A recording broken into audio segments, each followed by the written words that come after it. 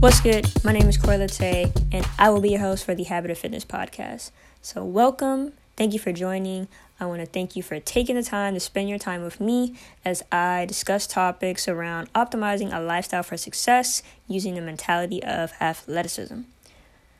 So there is something about scheduling a workout in your day and completing it that changes your thoughts, feelings, and behaviors over time. So for many people, they have tried fitness out maybe a week or two and have fallen off, and they continue that cycle over the course of months or years without ever developing a regular routine. And I'm here to tell you, even if you are an advanced level athlete, you've been working out for 6 or 7 plus years, we all have a process of mental dread at times when it comes to fitness or when it comes to working out. We have these questions of, why am I doing this? Why am I here right now? I don't want to do this. I don't want to be here. I don't want to continue. And for some people, it stops there and they never engage in exercise. But despite this, a lot of people continue to do the workout. They continue to go to the gym even when they don't want to be there. And they say, I'm going to do it anyway. After you finish the workout, whether if it was a good workout or not, there's that final feeling that even though this sucked, or even though I didn't want to do this in the beginning, at least I got it done. To a point where you may even start looking forward to getting over the mental dread if you've been working out consistently for a long period of time. We know the long terms of working out are beneficial, whether it be like you started working out for reasons of physical appearance, you wanted to develop more confidence, etc., etc. And the long-term benefits, of course, outweigh the short-term of completely skipping the session or the situation. And over time, you start to enjoy the short-term benefits even more because you start to realize that there is more than just the reason that you started. You think, I showed up for myself. I've made the commitment and I've kept it. And you start to tell yourself unconsciously, I am the kind of person that keeps commitments to themselves, which is something far beyond more than just getting the workout done. In the book by James Clear called Atomic Habits, which is actually one of my favorite productivity or habit-related books, he discusses habits as becoming the kind of person that you want to be. And throughout my studies of psychology, I've always been interested in learning about how our thoughts and feelings impact our behaviors, and what is it about our thoughts and feelings that increase a behavior or decrease a particular behavior. Which is why I have framed the purpose of this podcast in finding the mentality or understanding the mentality behind being athletic and putting it on a broader scale. So a quick Google search of the word athleticism will bring you to the definition along the lines of the physical qualities that are characteristics of athletes, such as strength, fitness, and agility. And I want to peel back that definition a bit because say that an athlete has a certain goal relating to these characteristics, there is a certain mentality that has to go into a practice in order to accomplish these certain goals. And this mentality is the strength that I'm talking about that can be applied to a broader scale.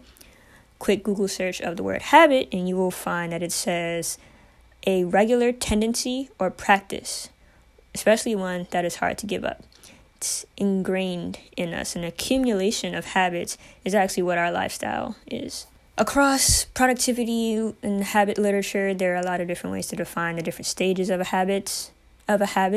But in Atomic Habits, Clear defines it as the cue, the craving, the response, and the reward.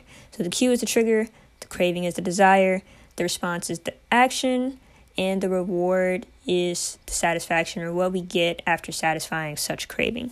A quick Google search of the word fitness, and you'll find that it says the condition of being physically fit and healthy, which is a bit broad. And another definition says the quality of being suitable to fulfill a particular role or task. And what I'd define it as in the context of what we're discussing is optimizing yourself for X, Y, and Z, thus being suitable for this particular role or task, which will be your goals, your ambitions, etc., etc. So overall, I want us to think about how can you put yourself in a position for the life that you want to live. That's what the habit of fitness is supposed to mean. Building up that regular tendency or practice to optimize yourself for whatever it is you're trying to accomplish. As you develop different habits or get rid of certain habits, you put yourself in a position to launch yourself towards whatever it is that you're trying to accomplish, which is why this is not only relate to a sense of physical characteristics, which are what people mostly think of when they think about fitness or exercise and all that stuff. It's much, much more than just a workout. It's much, much more than just eating right. As a personal trainer, I analyze the different barriers that are in a person's life, and I try to help people understand where these barriers come from, one, and then how they can overcome it. That replicates itself into the workout, and then once you learn in a workout, also replicates itself into your life. It's a balance that mirrors itself.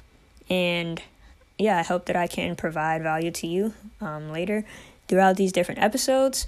The obvious benefits of physical exercise can be combating health diseases and conditions, can improve your mood, boost your energy, have better sleep, decrease level of stress. I could go on and on and on and on about this. However, I would like to just ingrain in you how fitness can help you in more ways than what you can think. It's not just about how you physically see yourself or perceive yourself, not even just about your confidence. It's something about being able to make commitments to yourself. And when you can apply that to different areas of your life, you can create consistency and you can create systems that allow you to live the life that you want to live. So, yeah, that's my rant for the day. Wow, that was kind of hard. I think I'm going to leave this part in here. I need to work on actually writing this stuff out more. Hopefully this made sense. And yeah, again, I thank you for taking the time to spend your time with me. This is Koi Latte with the Habit of Fitness podcast, and I hope you have a great day.